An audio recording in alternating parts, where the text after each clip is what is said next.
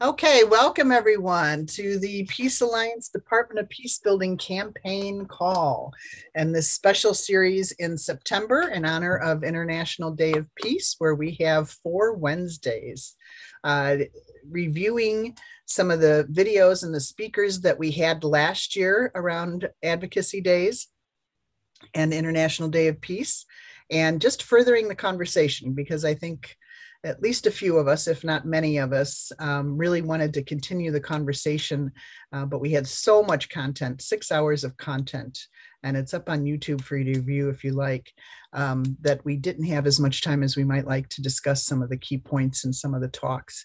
So that's what we're going to do tonight, and we're featuring one speaker each of these 4 Wednesdays, first 4 Wednesdays in September. And then that leads us into Advocacy Days, where we're hoping to have dozens of appointments with people scheduling with their members of Congress and staff the week of September 27th. I believe that's the Monday. So, or before, whenever they can make it. So after we have a discussion, we'll reserve at least a few minutes at the end of the call to see what questions people might have about participating in Advocacy Days. So let us do just a very brief round of check-ins. Just say your name, where you're from, and just what you feel briefly in 30 seconds or less about the Department of Peace legislation or campaign. Beth, I think you were the first one on. Why don't you start? I feel excited about getting a Department of Peace, because it'll be a way of cleaning up what's going on right now, such as the violence that's going on locally, statewide, worldwide, etc. Okay, thank you. Yeah. Fernando, you were on next. Yes, hi everyone. I'm Fernando Andrade. I'm in Georgia, and I believe we are on the right path to make a difference with the Department of Peace, and looking forward to continue making changes. I think we are not too far, or we are better than what we were a couple of years ago. Yeah, thank you. I think I'll just say hi from Chicagoland. And of course, I'm on the Department of Peacebuilding Committee with a couple of other people on the call here tonight as well, and others that we hope will be joining us soon. And I just feel like this is the right path to continue work. And I remind myself of Peace Pilgrim quite often. If you haven't heard of her, Google her. She was active around in the 50s, and she was always advocating for a Secretary of Peace at the cabinet level. So I love that we're advancing, even though it may feel like we're advancing slowly. We're carrying on the work of many that have come before us. I think, Laura, you were probably on next. Okay. Hi, everybody. I'm Laura from Northwestern Pennsylvania, up near Erie. This is otherwise known as the Pennsylvania Wilds. I live in the middle of a national forest. And I am excited about the Department of Peacebuilding legislation. I think I would love to see it signed into law in the next 5 to 10 years, and putting a lot of hope and vision into that. And I think if the bill does get signed into law, it will just radically transform our country, all for the better, and make it possible for people to really live their potential and find more happiness and freedom in life. Great, thank you. Wajida, did I say that right? Yeah. Okay. I'm Wajida Rao from Maryland, suburban Maryland, and I'm relatively new to the group. I think this is my second meeting, but I believe it's very important to go about conflicts in a peaceful way, because there's so much misery as a result of violence and war, all over the world. Yeah, yeah. Thank you. Deborah, would you like to unmute yourself and say hello?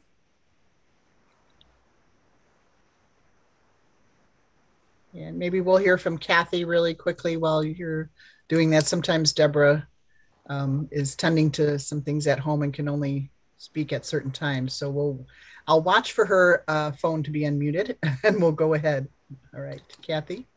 Yes, so I'm Kathy from Houston, Texas.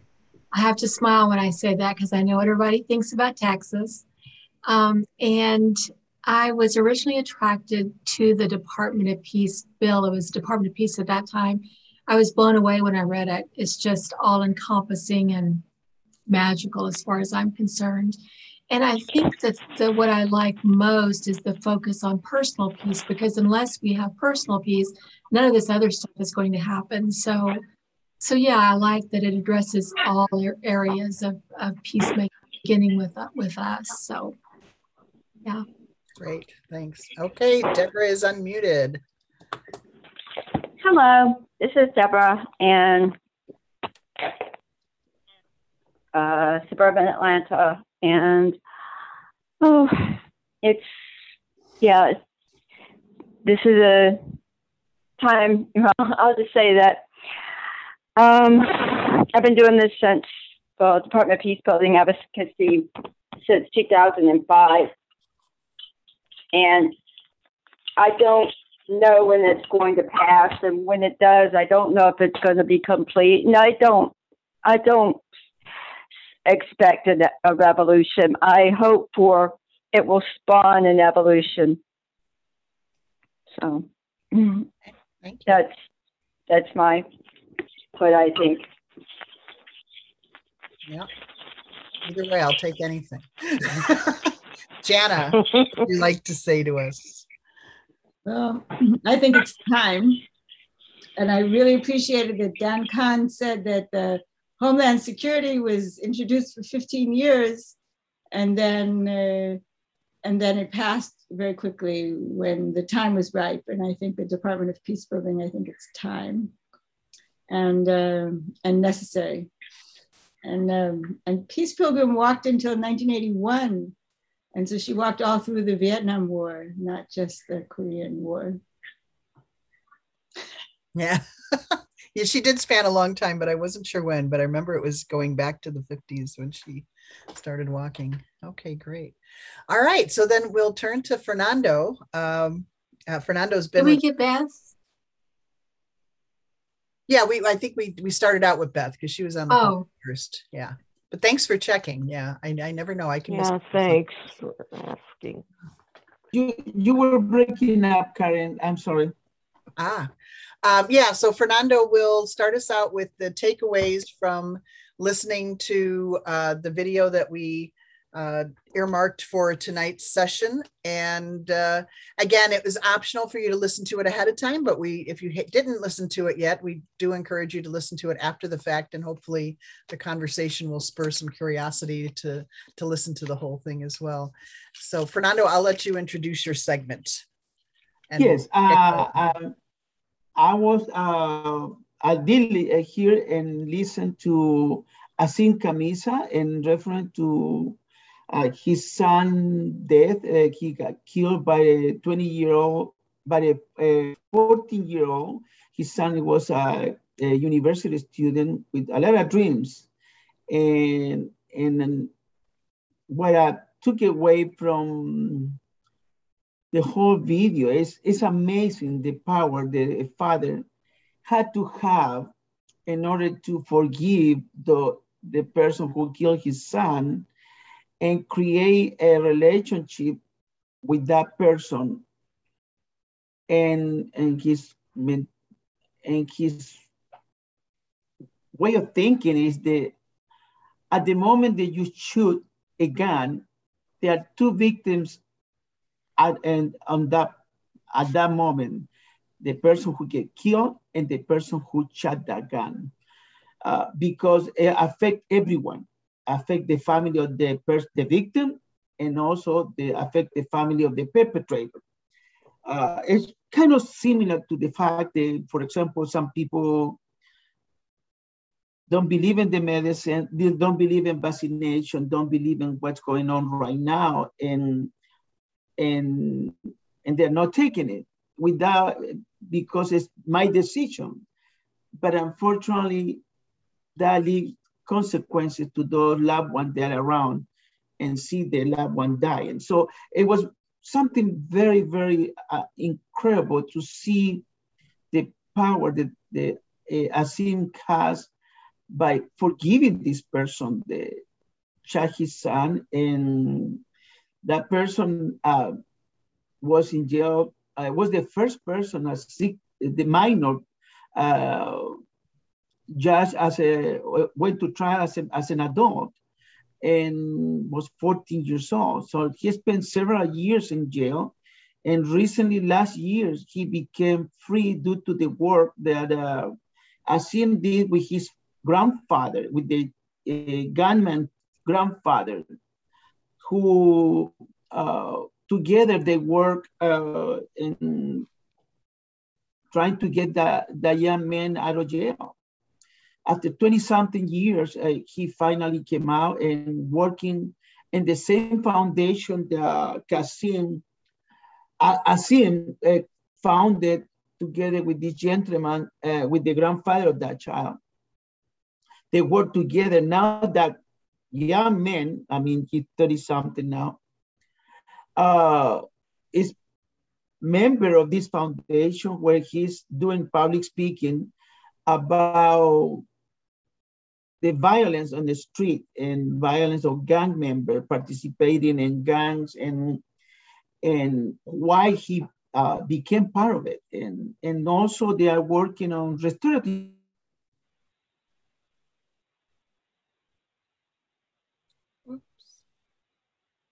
Fernando, you have frozen. I can see everybody else. We have a system that's punitive and more animosity. I'm sorry?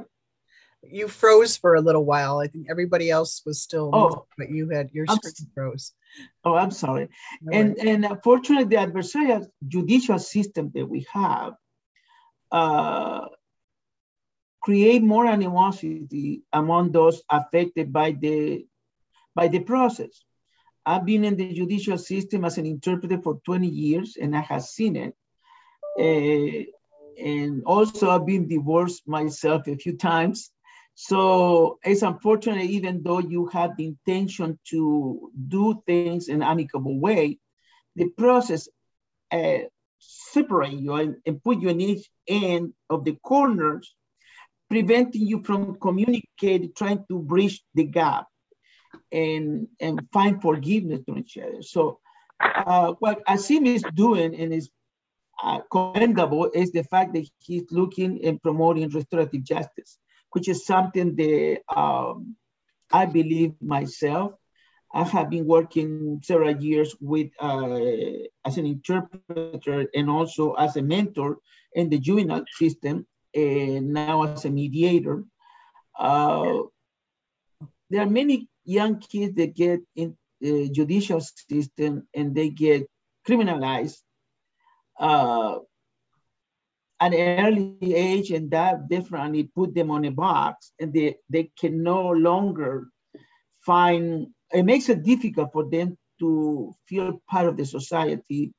And then here we have the gangs, they embrace them, offer them a teamwork, offer them an identity, and we lose those kids to a gang rather than having it admitted into a society and forgiving their whatever the wrong they did.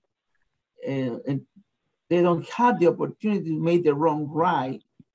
And which, by doing that, we are building a resentment. And those young kids are very impressionable. So the resentment, it keeps growing and growing, and the gap keeps getting bigger and bigger. So that's what I call structural violence. The system is structural violence that we have in the system, and it is not made out to create peace or to promote peace. To the contrary, a person that get divorced is very contentious sometimes, and those persons, after being in love for once, now they hate the cats, they cannot see each other. What Asim is doing with this program that he has in the foundation is talking to people, promoting peace, promoting meditation, promoting restorative justice. It's part of the piece that we are working on together ourselves. And we need it. We need it at the local level, and we need it at the state level, and we need it at the national level, and we need it at the international level. Unfortunately, I believe this is my personal opinion, by we going out of those countries with an imperialistic ideal and imposing our ideal of democracy, instead of allowing all those other countries to come up with their own version based on their own culture, because we cannot go to other places not understanding the culture, promoting our own ideals of democracy. So I believe in the Department of Peace Building, is that what we had to do? Restorative relationship with everyone. And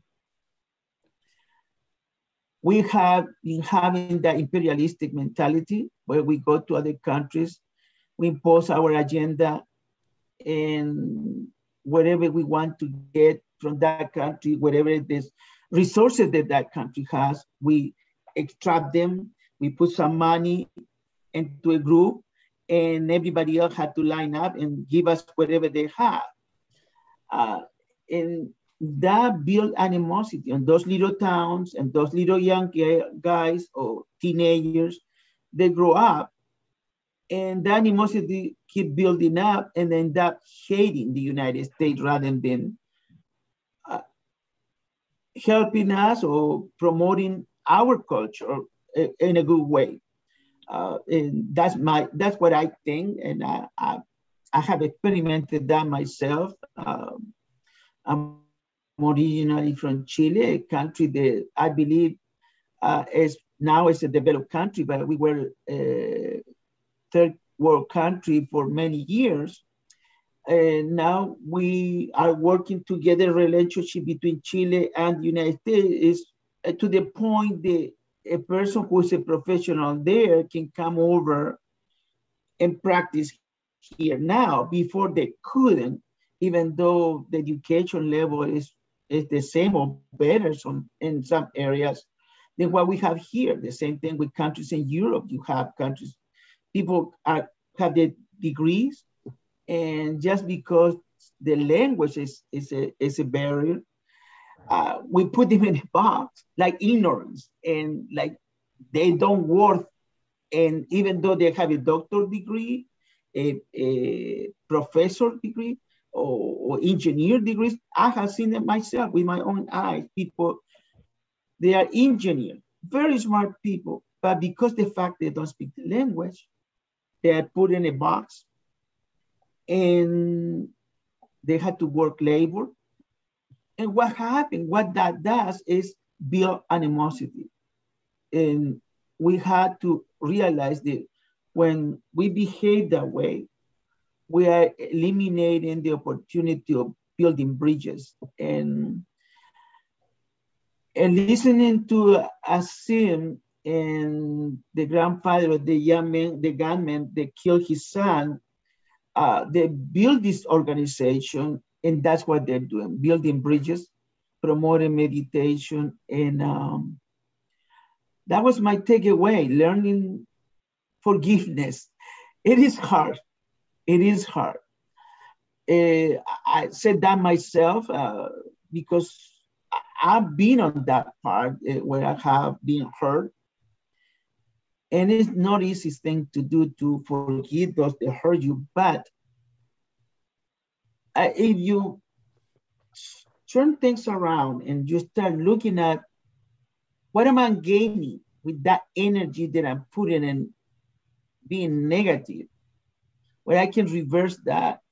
And I have a lot more to gain by focusing on the positive. So I'm working on that myself. I have done it and it works. Fortunately, I've been blessed and very successful in moving forward and trying to make a difference. And it was a great lesson to listen to see the video, listen to Azim, and also, excuse that, my dog, and listen to, and also I had the opportunity to listen to a presentation that Azim did at TED, the TED group. He was speaking there and it was amazing, amazing. I'm gonna be honest, I was crying by the end of the whole presentation. It was very emotional. And hey, I'm not afraid to say it like it is. I'm in touch with my feelings. So I just want to share that with you ladies. And very, very interested. We have a lot to change. And just like we are spending so much energy in guns and trying to build other countries, while we are here having a lot of needs ourselves in our country.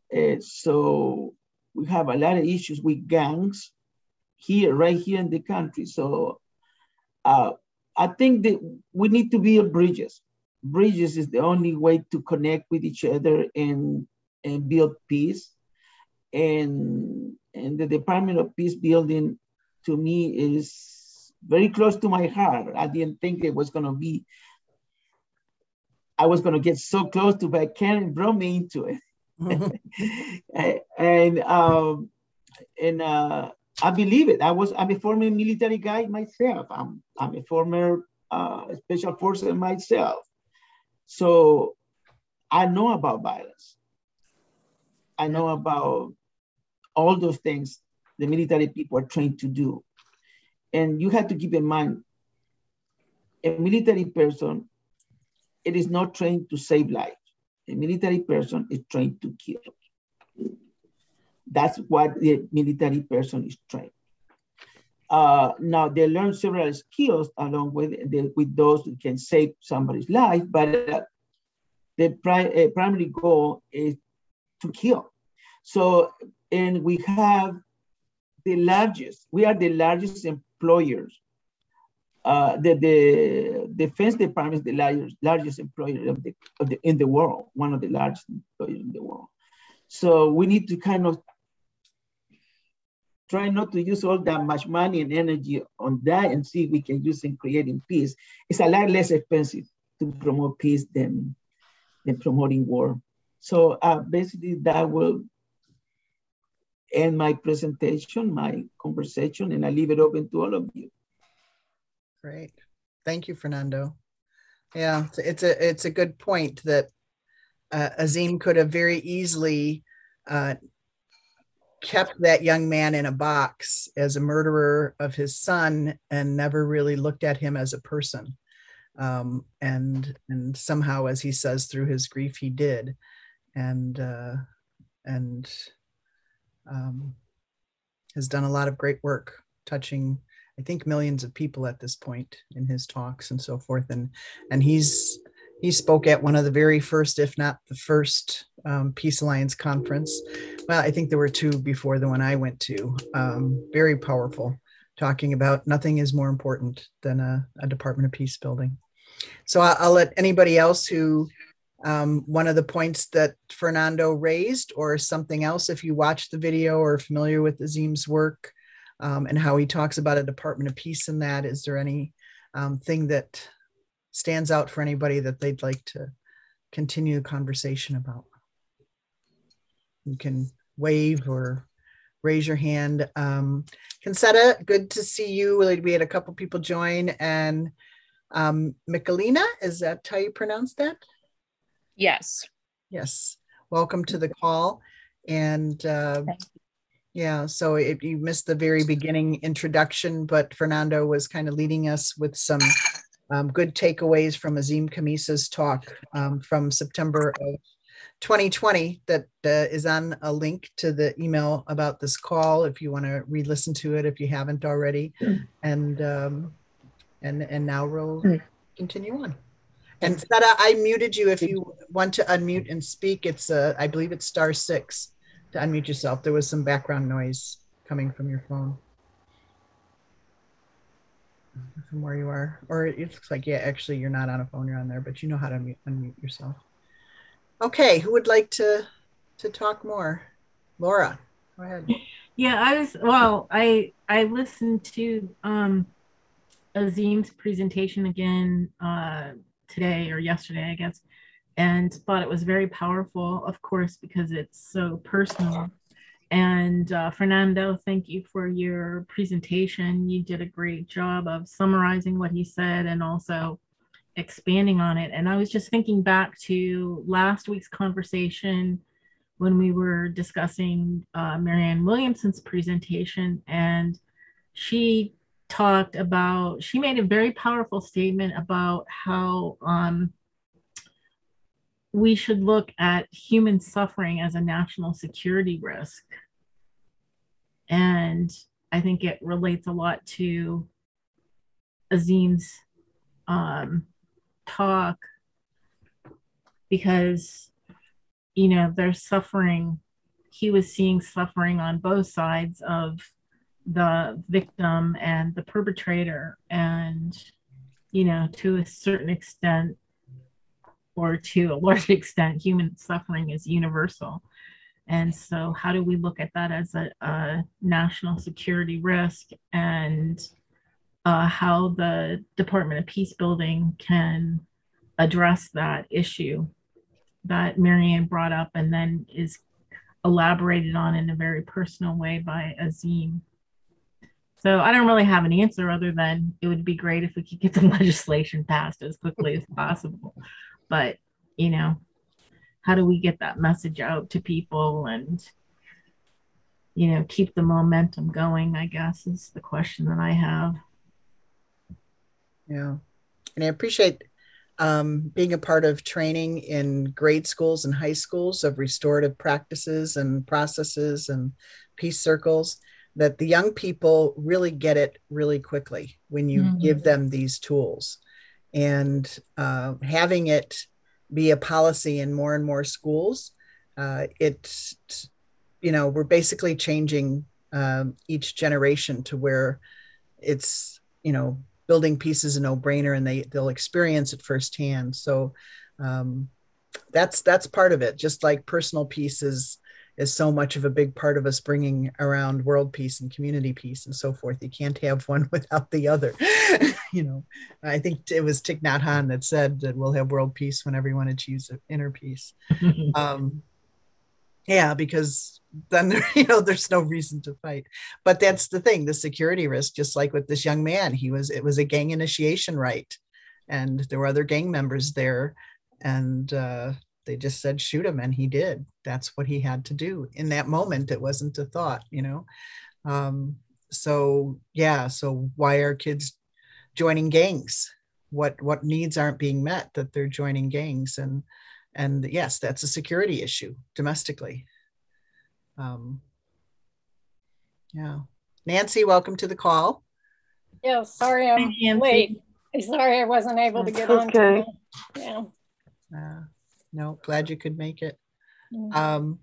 Anybody else, including Nancy or the new people on the call, want to add more? Kathy, go ahead. Well, I'll just mention something about what Fernando said about the military being trained to kill. The pictures of the crisis, the refugee crisis in Afghanistan, with the soldiers and the soldiers holding babies. One of the pictures was a soldier laying back on like a hospital bed, and a little girl up to his heart, and she would not, if she left him, she would start crying uncontrollably. And he was the only one that she would calm down with. So he held her for hours, slept with her. So I can see our military being used for that, being a peace army instead of, invaders and conquerors. So yeah, I appreciate your point about that, Fernando. Thank you. Yeah, the military people have so many skills, from engineering to, sharpshooter and medical emergency. Personally, I was trained to even deliver a baby in the Navy. So, but unfortunately, we are using only with one goal, and that's why we need to use our energy, our knowledge and experiences as to help and support other countries. Like right now, for example, I believe the United States will help as a subsidized an oil company here with millions and billions for them to extract oil. And if we can use the same amount of money, or maybe a lot less, to help those countries in South America and the backyard of the United States, other countries in America, in Latin America, Central America, they make us vulnerable to enemies like Russia, Korea, help them to promote and explore their own resources, just like we do here with the farmers. A small amount of money to those countries to help them to develop, to eliminate the poverty and hunger in those countries. It will help us to have less migration. We won't have that vacuum that we have right now, those countries running from Guatemala, Honduras, running from abuses, Colombia, Venezuela, into the United States or any other country, increasing the poverty. So, and by doing that, by not doing that, helping those countries, we are creating a vacuum and bringing those people over here, because everybody wants to succeed. Everybody wants an opportunity, better life. So I think we need to change our focus and the economically, military, in the military way, and try to do things like that. Like right now, Mexico is having a huge earthquake, 7.0 on the scale of Richter. That's huge. In Chile, we had those 8.0. That was the largest, the highest that we had in Chile a few years ago, 2017. We can send people there to help. And by helping them, we are helping ourselves. So in things like that, but again, we have to change our focus of war, and the Department of Peace building, the Department of Peace will help. And we have professionals dedicated to peace and negotiation rather than intelligence and military mentality. So that's what I believe we need to work in the military academy, bringing more peace builder, peacemaker, to show how to the officer how to work on that mentality, negotiation. So that goes back to what Marianne brought up again too, talking about the Peace Academy, to have another way to serve your country with peace building techniques and services. People have a choice on what they want to do. Yeah. And it reminded me when you were speaking, when you talked about the victims on both sides of the gun barrel, as Azim said, and that the military are trained to kill, that taking another life is traumatic, no matter the circumstances. You know, obviously, if you're a gang member or, you know, depending on your training and so forth, you're desensitized to some extent about human life, but it still leaves a very deep impact. And so it might take some digging before you get to the emotions of taking a life. And even if it's your job as a military person, that's why so many people have post-traumatic stress after the military, even though it was their job and they did their job well and exactly, they didn't make any mistakes and kill the wrong people or anything else. It's still traumatic to take another human life. and for some people to take any life, even for animals and so forth. Yeah, so it's something to be dealt with and continue. Yes, and adding to that, for example, just a military guy, or you go out, do your job, but there's always something unexpected in what is called collateral damage. Then you have relatives, family, children, properties, things that get destroyed as a collateral damage in order to achieve a goal. So war it's always destruction. That's mostly, and it destruct a country for generations. Right. Lots of cleanup, very costly aftermath, as opposed to peace building that doesn't have a costly aftermath. It might take longer to resolve something instead of just stopping the person, but it doesn't have the costly aftermath. I want to see if we can hear from anybody we haven't heard from yet. Anybody else would like to say anything? Raise your hand or begin speaking. I appreciated Kathy's comment, and I would like to say that the military is the largest polluter, but if all the militaries in the world start cleaning up the oceans, the air, the earth, and distributing food with the wonderful transportation and organization technology to the hungry, and then the military can have a wonderful role in healing the planet. Cost is never a good argument because they're really just concerned about making money. So there has to be a way where it can be lucrative to not kill, where we can take care of everyone's needs. And like Gandhi said, maybe not everybody's greeds, but everybody's needs. And I'm trying to share a link here to the Dorje Kasum, to the Buddhist army that Chogyam Trungpa created with such a vision.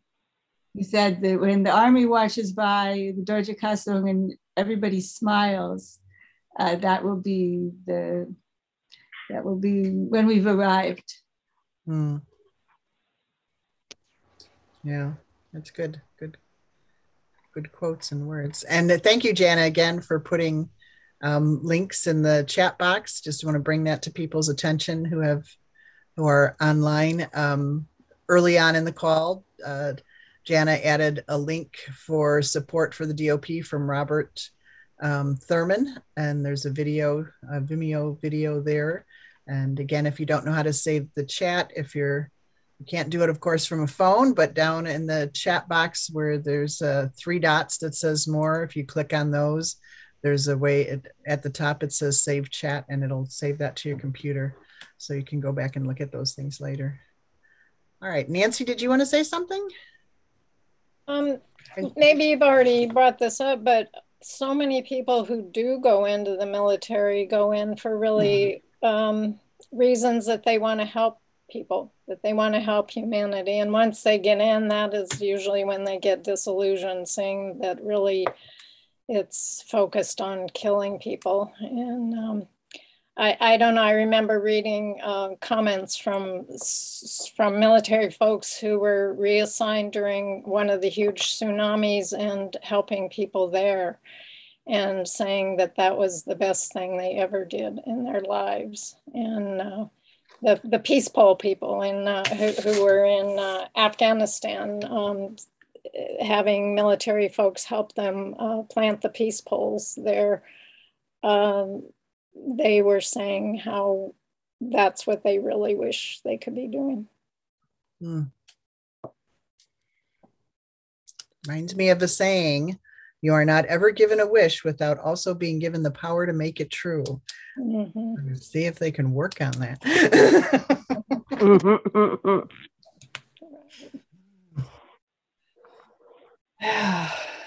Okay, anyone else?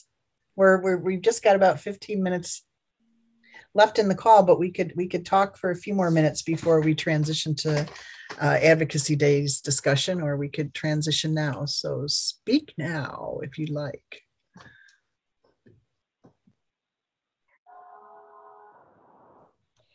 I could do. I Are don't we know going if to you. do advocacy days virtually? Yes, it's virtual again. Okay. Yeah. So we're not going to DC. Right. Too dangerous. Yep, I We hear all you. want to be here. I agree.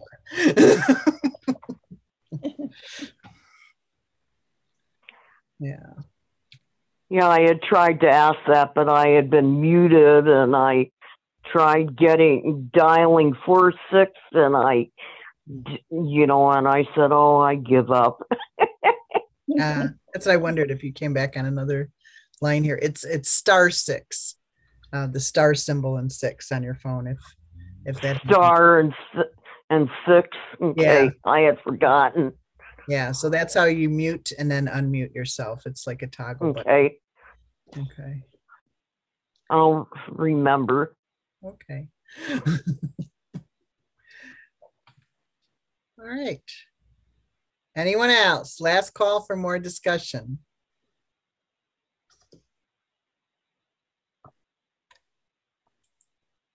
Okay. All right. Nancy, do you want to start talking about advocacy days then? Advocacy days, yes. As I think most of you know, we'll be doing this virtually during the last week of September. We're in the process of setting up virtual congressional meetings. Right now we have 3 confirmed meetings, and if anybody wants to participate in those meetings, please let me know so we can get the links out to you. The first one will be with Congresswoman Barbara Lee and her legislative director. And they've requested a list ahead of time of folks who plan to participate. So please email me if you want to be part of the group who's there. It'd be great to have a broad showing from all over the place. So we already have probably about 8 people who said they want to be part of it, but it's a conference call, not a Zoom, with Barbara Lee. And so as many as we want. And if you have a question for her, please email that to me, and they wanted to get the questions ahead of time too. And then Laura has confirmed meetings with 2 folks from Pennsylvania. So on Tuesday, we have Dwight Evans, who's at 1 o'clock on Eastern time, and Thursday, 1 o'clock Eastern time is Susan Wild. So same thing, if you want to participate, let us know, and we'll send you the Zoom link for that. And I think I forgot to say Barbara Lee is Monday at 1 o'clock Eastern time. And if any of you are in the process of setting up meetings and have, are able to get those meetings, let us know so we can get the word out. And I wanted to thank, are you still on the call, Seta? Yes, you are. So in the process of trying to schedule meetings, Seta contacted Congresswoman Robin Kelly from Illinois, who was a co-sponsor in the past. And she's now signed back on to the bill. I guess she didn't want to meet with us. Is that what it was, Seta? Anyway, in any case, our goal really was to get her on the bill. And so that's pretty exciting. So we have 24 people right now, members of Congress. And what else? In the e-blasts we've been sending out about these calls, we also have a section where you can go to Zoom links on training for how to set up a call or how to conduct a meeting. And what else do I need to say? I just thought, I think we've talked about it. I'm not sure if we've talked about it on these calls, but however your member of Congress or staffer wants to connect, like they might want to use their conference number, or they might want to, or if you have a Zoom account and you want to use it, or if you'd like to use our Zoom account, then just let us know so that we don't schedule any calls at the same time. But yeah, so it can be anyway. So we're just leaving that up to each person and offering the Zoom account from us. And we've got a couple of Zoom accounts that we can work from if we do have one conflict or so, but use their technology, your technology, or the Peace Alliance's technology, whatever works. And broadly speaking on the meetings, the other thing, Laura just finished a sheet of other bills that we're endorsing. And so we'll get that up on the website and get that out to people so you can let your Congress people know the other kinds of legislation we're endorsing during this time. So thank you, Laura, for doing that. that was a big help. Did you want to make a change to that based on Karen's feedback? Say that again? Did you want to make another change to it based on Karen's feedback? Oh, I didn't hear what Karen's feedback was. Yeah, for an email. We can do that offline. We don't need to. Okay. Do this call. Okay. Yeah, we can deal with that. And then generally speaking, the way you structure a meeting is, you welcome and introduce everybody. And then whoever you're meeting with, whether it's a congressional aide or the congressperson, you want to be sure and introduce them and ask them about their background and what brought them to the position they're at right now.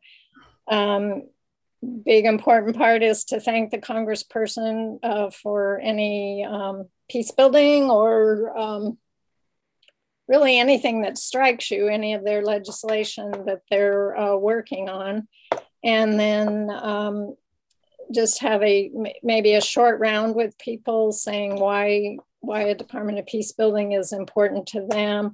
And then leave the main part of the call, leave time for discussion. So you will have a give and take with the congressperson or the congressional aide. And then at the end, be sure and ask. So the ask would be for them to co-sponsor the Department of Peace Building Act, and then to co-sponsor any of the bills that are on our list that we're sending. So, and I'm guessing a lot of people will already be co-sponsors of those bills, but if they aren't, that's another way to reach out. What else? What am I forgetting as far as structuring a meeting? Yeah, and we've got a sample agenda too. And in the training call where the link is on the emails, it's gone over there, but it's also, I think, under resources on the Peace Alliance website generally. There's a sample meeting agenda for meeting with members of Congress. So if you wanted some kind of a cheat sheet to help you through it, that's available as well. Yes, Laura? For the asking them to co-sponsor the other legislative priorities, we didn't do that last year. So this year, if they just say, yes, we would, how are we following up with them to make sure that they contact the right offices, and how do they contact and all that kind of stuff like we would with the Department of Peace Building bill? I would say just ask them, well, they know how to do this, but ask them to contact the legislative director or the staff in the congressperson's office who is the sponsor of that bill. Okay, so just make an ask, and then if they say they would like to, then they're kind of on their own as far as, Yeah, and this is actually kind of second nature to them. This is what they do all the time. Okay, they know how to find the people, but we just always make it that much easier for them. Oh, okay. Okay. Yeah. Okay. I didn't know if we would handhold them the way that we do with the peace building bill. Yeah, I mean, I suppose if we had infinite resources, we could do that, but we don't. So, okay. Yeah. Or you could say, if you need more information, let me know, but they usually wouldn't tell you. So just if they say yes, just say they can follow the standard procedure to get signed up as a co-sponsor for those bills. Yeah. Yes. Yeah. And what I've seen in the past is they usually know off the top of their head. They'll go down the list and say they're already on this one, this one, this one, and that one. Okay. And that they'll take a look at the other ones. Yeah. Okay. So, especially if you're meeting with the legislative aide as opposed to a different type of staffer. Okay. They're usually pretty aware of what the person is signed on to already. Okay. Or what they're thinking about. Yeah. And two of the things we have on that list are the Truth and Healing Commissions, Truth and Racial Healing Commissions that we've been talking about in our other group a lot. So yeah. So there's that. Yeah, it's actually fun, you guys. So you have to be a little persistent, maybe a little crazy, but it's fun. And it's also fun to have as many people on the call because it brings so many different perspectives. But you know, we'll each take our cue from whoever set up the call. That person will be the lead on the conference call.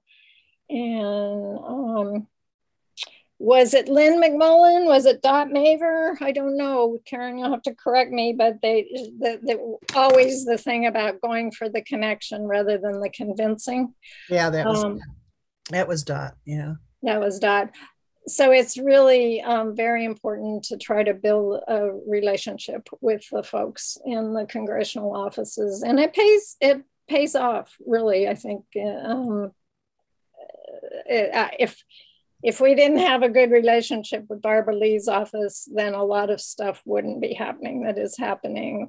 Or if Laura hadn't connected with these offices in the past that have confirmed their meetings, they might not have. Or, you know, if we hadn't spent time in Washington, D.C. visiting all these offices. So everything builds on everything else. Yeah. And SETA, for the example, in Illinois, where the Robin Kelly just signed on again, you know, she advocated for years, practically since she was first a congresswoman before she finally signed on. And it was actually right before a fundraiser of hers that Barbara Lee was going to be attending that. So she got on before.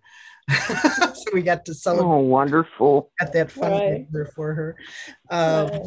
Yeah. So it was a doubly wonderful event. Yeah. So you just never know what the timing, and try to tie something to the timing for them if you can, about getting on before something.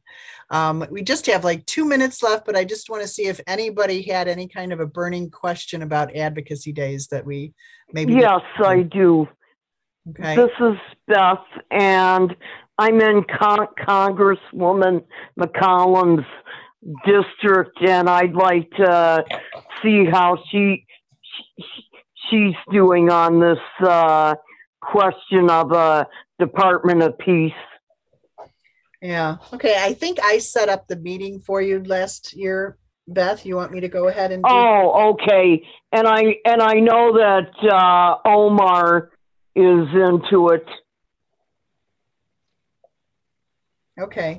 All right. I'll check into that as well.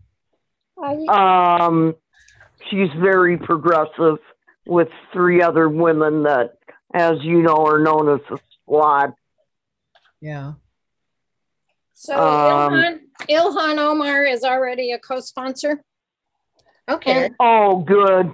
And Betty McCollum has been in the past, but she sure has been resisting us in the last 10 years or something like that. She's what? She has resisted us in the last, I don't know, 8 or 10 years.